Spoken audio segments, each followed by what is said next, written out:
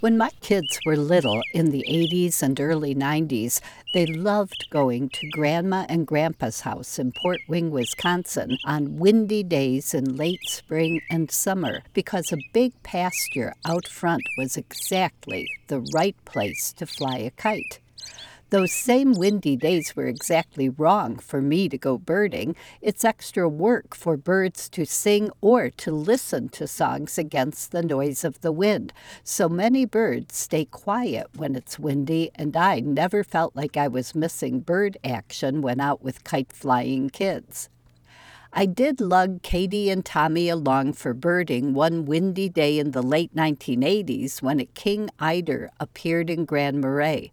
My preschoolers were perfectly content playing in the car on the long drive up, but the moment I opened the car door for us to get out and see the bird, Tommy said, "Too much windy," and would not leave the car.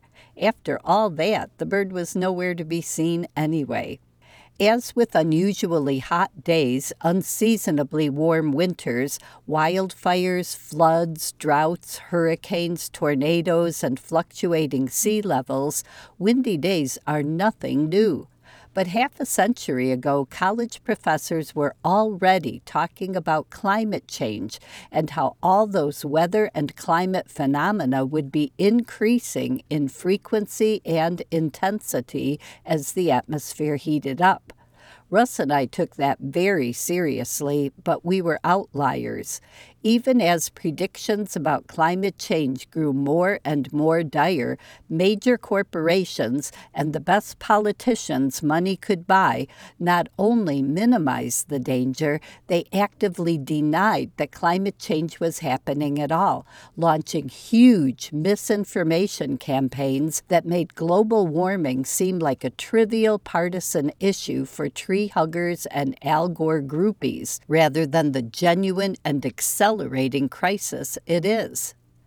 Meanwhile, we birders can't help but notice how climate change is already affecting wildlife.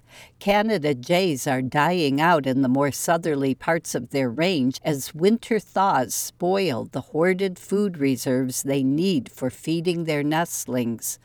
Red-bellied woodpeckers are steadily moving north as the large stands of hardwood trees they require slowly replace dying northern conifers.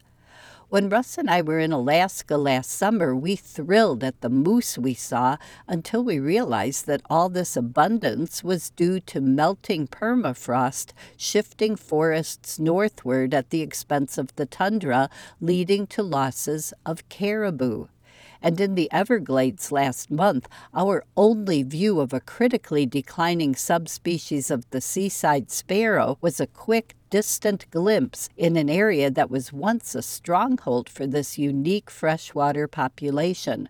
Rising sea levels had led to saltwater intrusion in what had been freshwater sawgrass, and now mangroves were taking over. In Duluth, this winter was warmer than average despite our record-setting snowfall, but spring has been later and a bit colder than average, with a great many days characterized by extreme wind, sometimes exceeding 40 miles per hour. Lately, we've been seeing murky brown haze from smoke from enormous wildfires blown here all the way from Saskatchewan and Alberta. Twice I watched an evening grosbeak take off from a branch only to get whipped by gusts into other branches. What is too much windy for a 30-pound toddler close to the ground is way too much windy for a 2-ounce bird trying to fly. And high winds are loud. I think I have the same number of robin pairs near my yard as I did last year when 3 or 4 different males were singing every morning before dawn, but many mornings this year they weren't bothering to sing, I suspect because of the wind.